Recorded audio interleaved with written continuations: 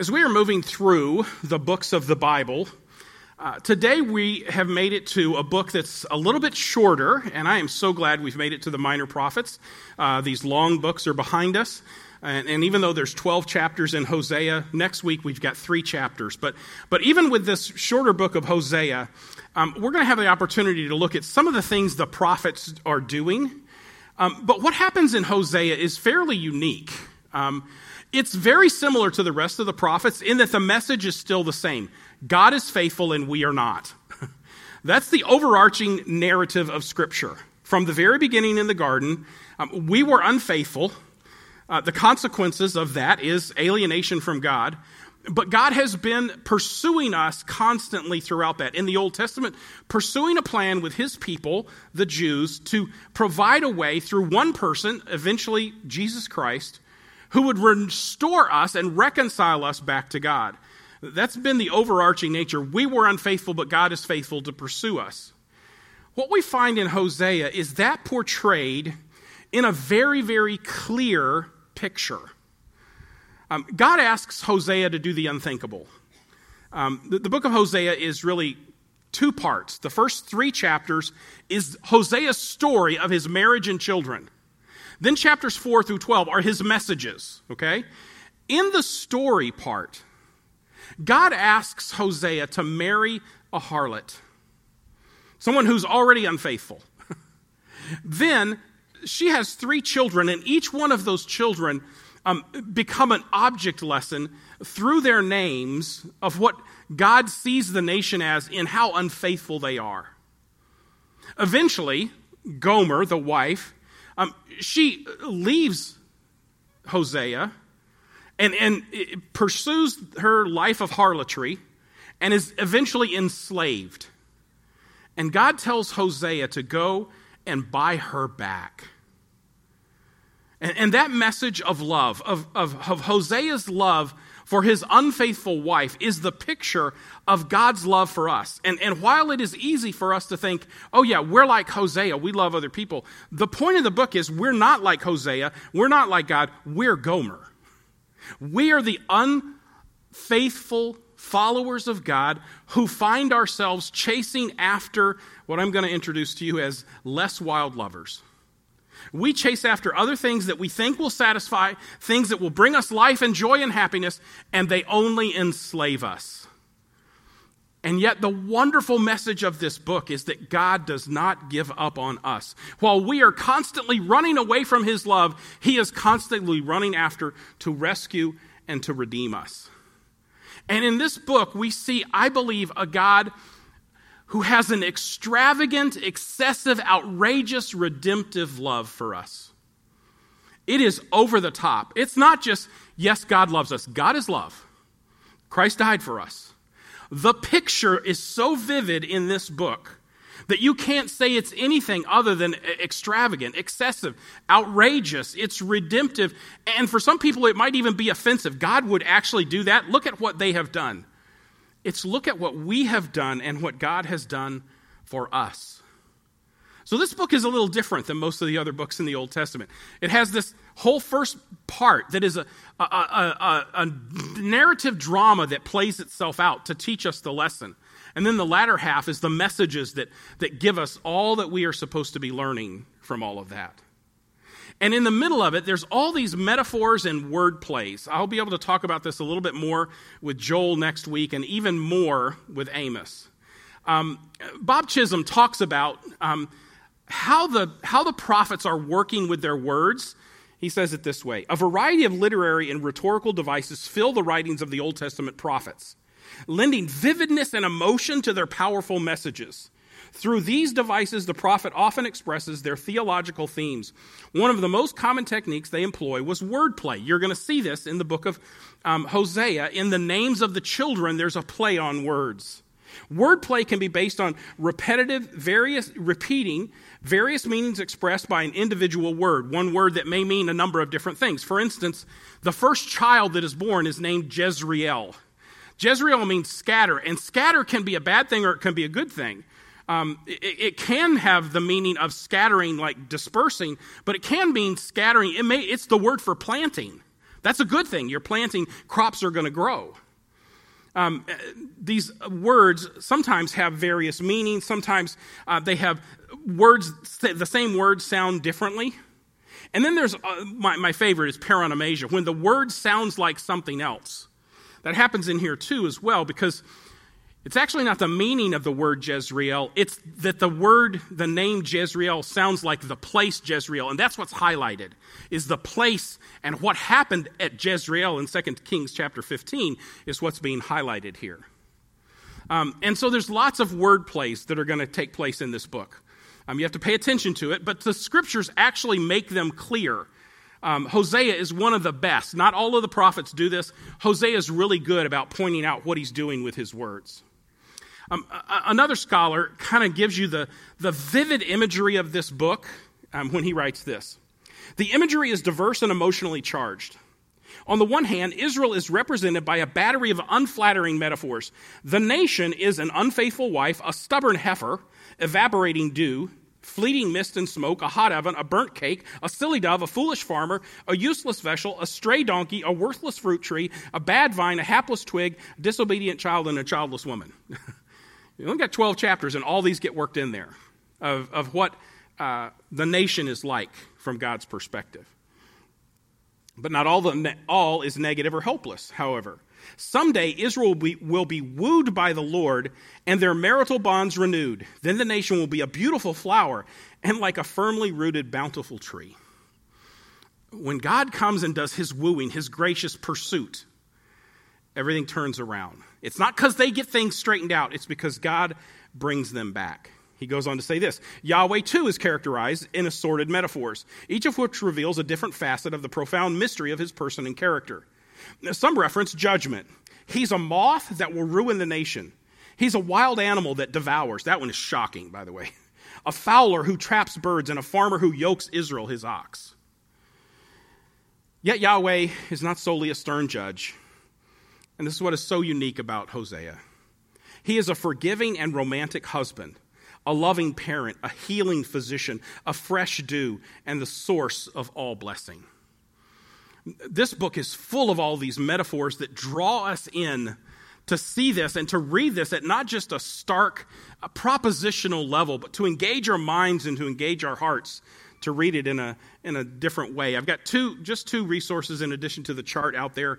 One of them gives you the historical background of Hosea. We know very little about Hosea, the man you're going to see, but he does tell us a lot about the kings and when he is prophesying, and this puts it all together.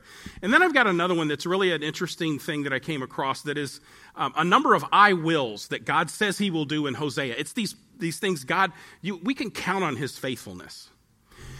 As we get to Hosea, I want to kind of set it up for you where we are. We started off with what are called pre-exilic prophets, and we started with Isaiah, who is a pre-exilic prophet to the southern kingdom. If you'll remember, Saul, David, and Solomon ruled over a kingdom that was united. But Solomon left his kingdom divided between a northern kingdom that was called Israel and a southern kingdom, Judah. About 50 years after the northern kingdom broke away, they moved the capital to Samaria. And so sometimes the northern kingdom is called Samaria. Sometimes it is called Ephraim, because that's the main tribe up there. And sometimes it's called Gilead, because it's a fertile area in the front. So in that area. So in the north, you have Israel, which is also Samaria, which is also Ephraim, which is also Gilead. That's all northern nation. No good kings up there because they don't have the temple in Jerusalem for them. No good kings. 19 kings, none of them good. We're going to see in just a moment. Hosea is ministering there. Isaiah, though, is ministering in the south, in Judah, capital Jerusalem. And that is where he is. It's where Jeremiah ministered. Jeremiah was telling about the judgment that was going to come, and then the judgment comes and he laments it. They are taken away into captivity, and then we dealt with two post-exilic prophets, Ezekiel and Daniel. Now we are making a move back, okay? We're going over here to catch Hosea, who is a pre-exilic prophet again, but he is ministering in the north, and an interesting thing happens. He preaches in the north, but his message is for the north, because he's obviously preaching to them, but it's preserved for the south. And it's a message for us as well. Because we, like I've said, we are not like Hosea, the faithful prophet of God. We are like Gomer, and we follow less wild lovers. But God pursues us to redeem us. The whole book, summarized by Bruce Wilkinson, sounds like this. Hosea is called by God to prophesy during Israel's last hours. Just as Jeremiah would be called years later to prophesy to the crumbling kingdom of Judah, Hosea's personal tragedy becomes an intense illustration of Israel's national tragedy. It is a story of one-sided love and of faithfulness between a prophet and his faithless wife, Hosea Gomer, and Yahweh and his faithless people. Just as Gomer is married to Hosea, Israel is betrothed to God. In both cases, the bride plays the harlot and runs after other lovers. But unconditional love keeps seeking even when it is spurned. In Hosea's case, this means buying back his wife from the slave market. For Israel, it means purifying punishment followed by restoration to the land of promise. And for us, what it means is discipline from God, but never giving up on us, always wanting to bring us back into a beautiful relationship with him. So let's put some details together of the specifics of this book. And through it all, remembering there's all kinds of imagery and story and drama that we're supposed to be drawn into. So first of all, who composed Hosea? The Bible provides very little information about Hosea. He's the son of Berai, and we know nothing about him, and we know nothing else about Hosea. We don't know what town he's from. We don't know anything. He's likely from a family of faith, since his name means Yahweh saves. He ministered in the northern kingdom of Israel, often referred to as Samaria, Ephraim, or Gilead. We don't even know what town he was from. We do know that he married a woman named Gomer and had 3 children, which is central to the story of the book.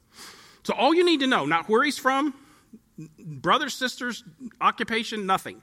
Here's what you need to know. He was called by God to be a prophet and for his life to be an illustration of the story of the book. Who's the audience of Hosea? Hosea, like Elijah and Elisha and Amos, who were prophets in the northern kingdom, they addressed the northern kingdom of Israel in their preaching. However, it seems unusual that Hosea would mention 4 Judean kings and 1 Israelite king in the introduction. In the first verse, what it says is, here are these 4 southern kings, and here's 1 northern king, but he's preaching in the north. Obviously, that means there's something for the south to learn from what's happening here.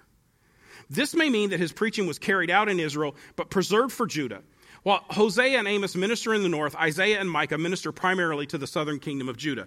Eventually, I'm going to put all of these guys together so you'll kind of see who's in the south and who's in the north and how they overlap. Suffice it to say here, Hosea is ministering in the north that never had a revival. No one ever paid attention to them. Elijah, Elisha, all of those guys, Amos, a lot of the harsh prophets are prophesying in the north. When was it written? Well, we have a lot of dates to work with here because Hosea mentions all of these kings. Hosea's ministry spanned the reigns of 4 Judean kings, Uzziah, Jotham, Ahaz, and Hezekiah, and 1 Israelite king, Jeroboam II. The total span would reach from 792 to 686, spanning a period of 107 years. All the kings he mentions is 107 years. Hosea's ministry probably began near the end of Jeroboam II's reign. That's crucial to understand, and you'll see why in just a minute, and Uzziah's reign, and ended early in the years of Hezekiah's reign. His ministry perhaps lasted 45 years. It also means that Hosea may have seen the fall of the northern kingdom since Hezekiah began ruling in 715. If he ruled until Hezekiah came into power, what that means is he was ruling in 722 because Hezekiah came to power in 715 BC. He saw the judgments that he's talking about, the judgments that Amos talks about. He probably saw them take place. That's why it's likely he saw them and he's preserving this message actually for the southern kingdom. I mentioned that he lives during the end of Jeroboam II's reign. Let me give you a little bit of background on what that means. Merrill Unger says this: Hosea began his ministry toward the latter part of the prosperous and morally declining era of Jeroboam II of Israel. I don't know if you need anything to make this book any more relevant than the fact that we are unfaithful, God is not. And he was living in a time that was prosperous. And I know you may be struggling to pay for gas, but all of you have gas in your cars, or you wouldn't be here today. We live in a prosperous time, but morally declining. This is the time that he is preaching during. This all continued on after the fall of Samaria into the troubled reigns of Jotham, Ahaz, and Hezekiah. His ministry followed closely that of Amos. The latter thundered forth his scathing prophecies, while Hosea spoke with the heart passion of a native son. In 2 weeks when we get to Amos, you're going to see the harshness of Amos. That's not Hosea. Hosea's got a tender heart. Jonah was the northern kingdom's foreign missionary. He went to Nineveh, while Hosea was its home missionary. He's preaching back home. With the brokenness and passion of Jeremiah, Hosea had a sensitivity of heart that made him the apostle of love in the Old Testament. Although the theme of judgment for apostasy runs through the book, it is interwoven by the golden strand of mercy and love. And Hosea's exposure of sin and impending judgment is not the fiery denunciation of Amos, but a mournful, solemn elegy that breathes the deep love of the Lord for his sinning people. This is a book about sin. It's a book about discipline. But more than anything, it's a book about God's love for his people. So why was Hosea written? Hosea is written to provide us with a very graphic portrayal of the sins of the northern kingdom, with the Lord's reaction to that, pushing them away, and the equally graphic and lavish loyal love of God for his wayward people. That's what we've got here, okay? How does this develop, and what are some of the specifics? I want to get to that. How this develops, like I've said, there's a prologue, just one verse that says, here's Hosea, he reigned during this time, and he is the son of this guy. Then we get 3 chapters that is his marriage. He goes out and Hosea marries Gomer. They have 3 children. Their names become very instructive. And then after that, in chapter 4, we start to get a bunch of messages that Hosea preached throughout his life. There's no chronology. There's no time stamps on them this happened. We just know sometime generally during this period is when Hosea lived and he preached all of these messages. On the chart out there, what I'm trying to capture is this flow and the fact that there's both judgment and there's salvation promised. Hosea's marriage is these first 3 chapters. And then his messages is the second 3. God communicates the same message through a drama at the very beginning, and the drama portrays our unfaithfulness and God's limitless, extravagant, his endless love for his people. And then what Hosea is going to do is he's going to deliver these messages that have sequencing of charges against Israel, but calls for them to repent, and then times when Hosea looks at that and says, and God is going to bring you back. And some of those things happen in the Old Testament. Some of the times when God fulfills all of these things actually are even in our future. We'll talk about that a little bit more next week. So what's the message? How can I try to put this together in one cumbersome sentence? During a time of political upheaval and national decline in the northern kingdom of Israel, that's Ephraim, Hosea, using the figure of an unfaithful wife, illustrated through his marriage and children that the nation had been unfaithful to the covenant, even though God had been faithful to them, and therefore predicted that they would be judged in order to call the nation, including Judah. So he's prophesying in the north, but he's calling the southern nation too, to turn back to God, which would result in restoration and blessing under the covenant which the Lord has promised. God doesn't give up on us. God is going to fulfill. God's going to complete this grand narrative that he started in the beginning to rescue us. He's going to fulfill it.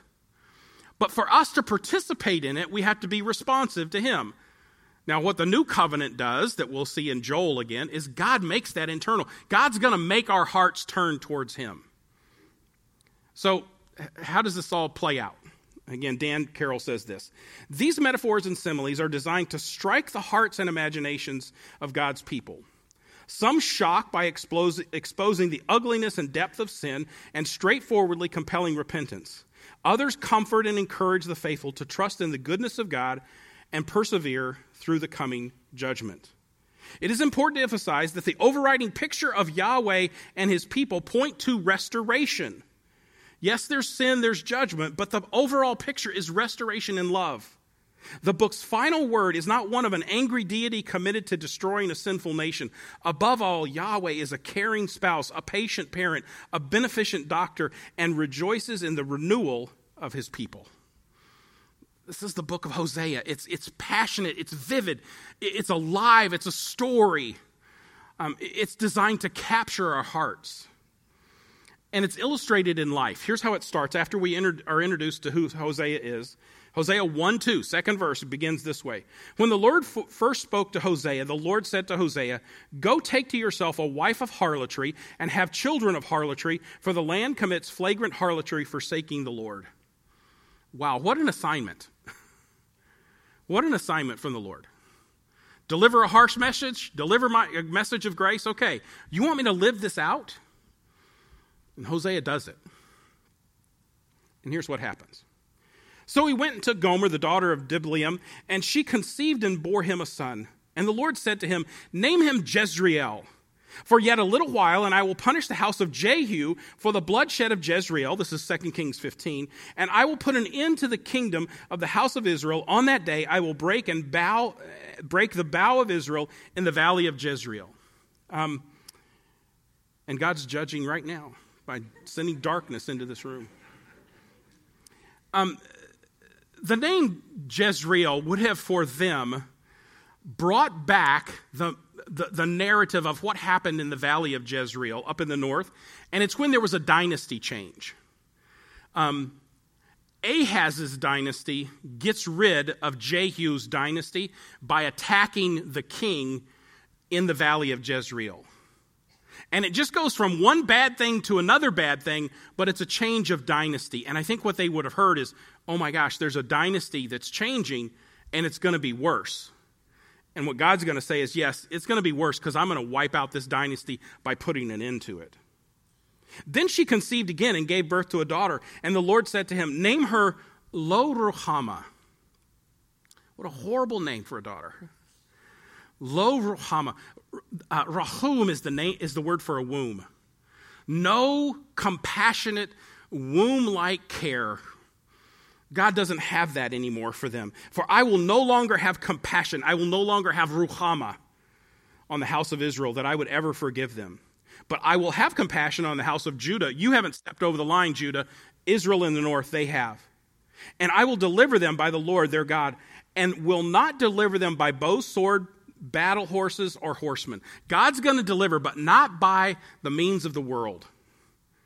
But Israel has stepped over a line. When she had weaned Lo-Ruhamah, she conceived and gave birth to a son. And the Lord said, "Name him Lo-Ammi." You'll notice this Lo word means not. Am is people. Me is my. Not my people. You're no longer my people. For you are not my people, and I'm not your God anymore. You've not wanted me to be your God. You have followed less wild lovers. You can have them. There's a message of this following less wild lovers. I'm stealing this from a book called The Sacred Romance. "For she said, I will go after my lovers who give me my bread and my water, my wool, my flax, my oil, and my drink. I'm going to go and find my satisfaction there. I'm going to get all my needs met there, not with the Lord.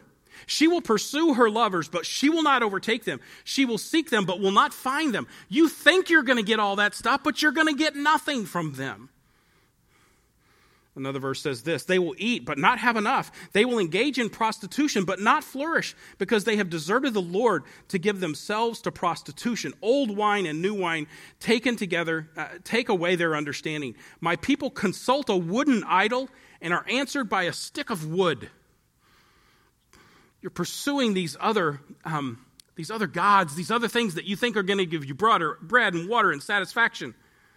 And you think it's an idol that will produce something for you. You're freaking talking to a stick of wood, is what he's saying. This term, less wild lovers, comes from Brent Curtis and John Eldridge's book, The Sacred Romance. I would highly recommend this. It's a book that's very old, before John became famous. He and Brent, short story, I was on the top of Mount Evans, which is a 15,000-foot mountain in Colorado, and Brent was leading some of our friends in renewing their marriage vows. we're at 15,000 feet because it's the only place you can drive there. And little by little, everybody just walked to the side and started throwing up because they'd been at 15,000 feet for too long. And Brent just kept on talking, people getting in their cars, driving down. But it's a good book. Read the book. In the book, there's a whole chapter called Less Wild Lovers. All the lovers that we pursue, that we think are going to provide life and enjoyment, that won't provide what God is going to provide for us. They're empty, they're hollow. And all of these lovers that we provide that you can crank up, that you can put in a bag, that you can buy at Belk, all of those things that we think are going to satisfy us, they will leave you empty. And like Gomer, eventually, absolutely enslaved. There's a harsh message here. Listen to the words of Yahweh, O sons of Israel, for Yahweh has a contention against the inhabitants of the land. 3 charges, because there is no truth or loving kindness or knowledge of God in the land. These things are very clear. There is no knowledge of God. They are not in the Word of God. They're not being taught well. Their leaders are hugely condemned. They are not in the truth. And they don't live that truth out. The word there is emet. It means faithfulness. It's how you live your life, faithfully consistent with the Word of God. And there is no loving kindness. That's our word that we learned back in Ruth. It's chesed. You don't know God. You're not living any of this truth out. And you're not being kind to anybody else. It's all about you. Your pursuit of less wild lovers has left you empty and selfish and all alone. And the leaders are the ones who are failing in all of this. You stumble day and night, and the prophets stumble with you. There's no prophet helping you out of this. So I will destroy your mother. My people are destroyed for lack of knowledge, because you have rejected knowledge. I also reject you as my priest, because you have ignored the law of your God. I will also ignore your children. The more priests there were, the more they sinned against me. The leaders were leading them away. God help this church. God help the church. God help me if there's ever a sense in which we are falling away from the knowledge of God and living that out in our lives and expressing it in chesed love to other people. It becomes harder and harder and harder in the world in which we live. I'm going to skip this quote. But there is a message here, a message of tender care. This verse is highlighted, circled in my Bible. It is one of my favorite verses, not only in Hosea. This is one of my favorite verses in all of Scripture. Therefore, I am now going to allure her. I will lead her into the wilderness and speak tenderly to her. God will allure us. It's interesting, this word for allure, it's the word that in the book of Proverbs is related to the simpleton, someone who's easily persuaded and gullible. We're so gullible, but God will take advantage of our gullibility, and he'll allure us into a desert place. Who would follow him there? He's got to get us into these desert, difficult places, but that's when he speaks tenderly to us. That's when he meets us and talks literally to her heart. As I think about this part of the message and how tenderly God speaks, I think it'd be helpful for you to hear this from the voice of a woman. So I'm going to ask Heather Harrison to come up here and join me on the stage. Heather, you're going to be looking for the mic. It's right there. Earlier this week, Heather just texted me simply, and she just said, "Hosea, I love that book." We started interacting back and forth, and a lot of the thoughts that she had, I thought, boy, this would really be helpful for you to hear her thoughts on that. Hey, your list is longer than first hour. No, okay. But I really would love for you to hear just how you respond to this. God speaks tenderly. Talk about the tenderness of this book. Yeah, I think when we read Scripture, the question we want to keep in mind is, what does it teach us about the heart of God? And what Hosea teaches us about the heart of God is that he's holy and that he does judge sin, and that even his consequences and his judgments are to lead us back to him. Even his consequences and judgment are a grace to call us back to him. This story, I remember the first time I heard it, and it's shocking, right? Like, go marry an adulterous wife? It's shocking. And it should be shocking. And we should be able to grasp the grim, heavy nature of sin that it shows us, so that we can then grasp the glorious grace of God. If we haven't settled with the weight of sin, then I don't think we understand the grace of God. And it's through that understanding that we can see what his heart is. And his heart is to always lead his people back to him, whether it's through consequences or not. It's interesting to me that, in the Old Testament, God's people are idolatrous. They worship other gods, false gods.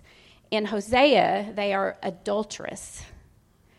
It's not just worshiping something else. It's actually giving themselves away. They were created to know God. They were created to know him closely. And instead, they gave themselves away. And then God tells Gomer, Hosea, go buy her back. And she does. He does buy her back. And that should ring a bell to us. He buys her out of the very thing she so willingly ran into. That should be shocking to us. We see that in Christ, right? That he buys us out of the slavery we've gotten ourselves into. I think sometimes when we step into sin, we think it's out of freedom. We are free to rebel. We can do what we want. And quickly, that road leads to a road we never planned on. And we are stuck. And when we're stuck, we need someone else to come in and rescue us out of it, which is what Hosea does. It's what Christ does. And I'll end with this verse. It's my favorite one in the book. It's 14:4. And he says, I will heal their waywardness, and I will love them freely. He could have just said, I will forgive them, which would have been enough, right? If he forgives us, that's plenty. But now he's saying, I will heal their waywardness. In other words, I will address their sin from the inside out, which is the promise of the new covenant through Christ. I will heal and remove their inclination and tendency to always go astray. And that's only possible through the cross of Christ, through his Holy Spirit in us, to now cause our hearts to want to follow him, which is, I would say, one of the best promises in Scripture, that he will heal that inclination inside of us. So I'll leave you with that. Thanks, Heather. I thought it was very important for you to hear a tender voice deliver that. Because God's tender heart is here. You've heard a heart. Let me give some bones to some of this. This is a message of costly love. Heather has alluded to all of these things. The Lord said to me, go show your love to your wife again. Though she is loved by another man and is an adulteress, love her as the Lord loves the Israelites, though they turn to other gods and love the sacred raisin cakes. So I bought her back for 15 shekels of silver and about a homer of barley. Then I told her, you are to live with me many days. You are not to be a prostitute or to be intimate with any other man. I will behave the same towards you. God has always been faithful to us. He will be faithful to us. He's asking us, will you now be faithful to me?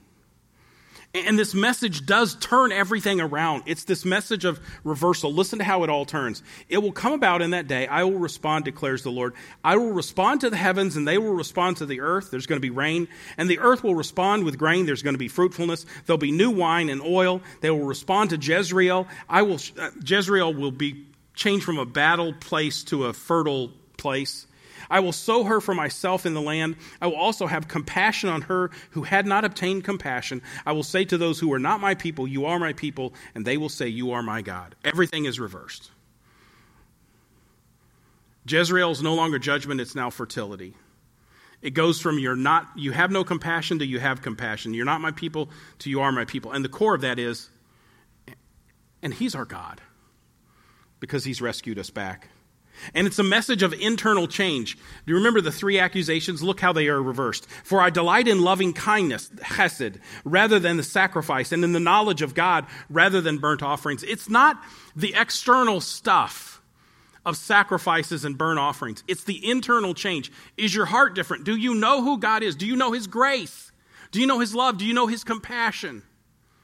And does that have an impact on how you live and you love other people?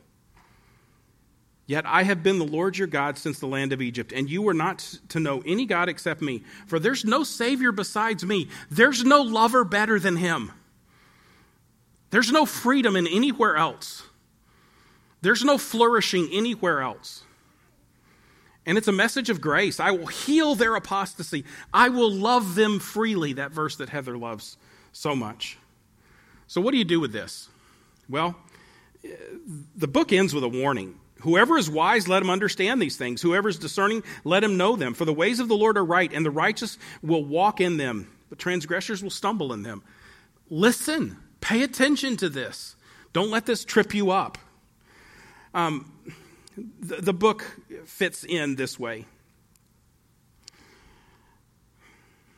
Hosea is this dramatic lesson about God's love and faithfulness in light of the unfaithfulness of his people. That shouldn't be new to us at all. Hosea preached in the northern kingdom, but his message resonates with the southern kingdom and with us today. This is not just a history lesson. This is a lesson that he preached, and the people he preached to absolutely did not pay attention to him. The southern kingdom paid attention for a while, and then they were disciplined as well. And Hosea highlights a lack of knowledge, love, and faithfulness among the people of God. They didn't know who God was, so they found less wild lovers. What should we believe? The Lord will discipline his people, but he never gives up on them.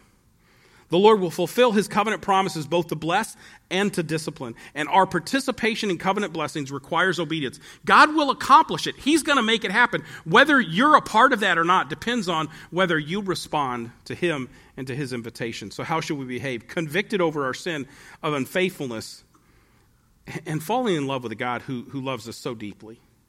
Convinced that God's love is never ending. And carefully listening to hear that tender voice of God. If you're in the wilderness because of your sin, if he has allured you into the wilderness, listen for his tender voice there. Listen. You may have walked there on your own accord, but he wants to speak tenderly to you there.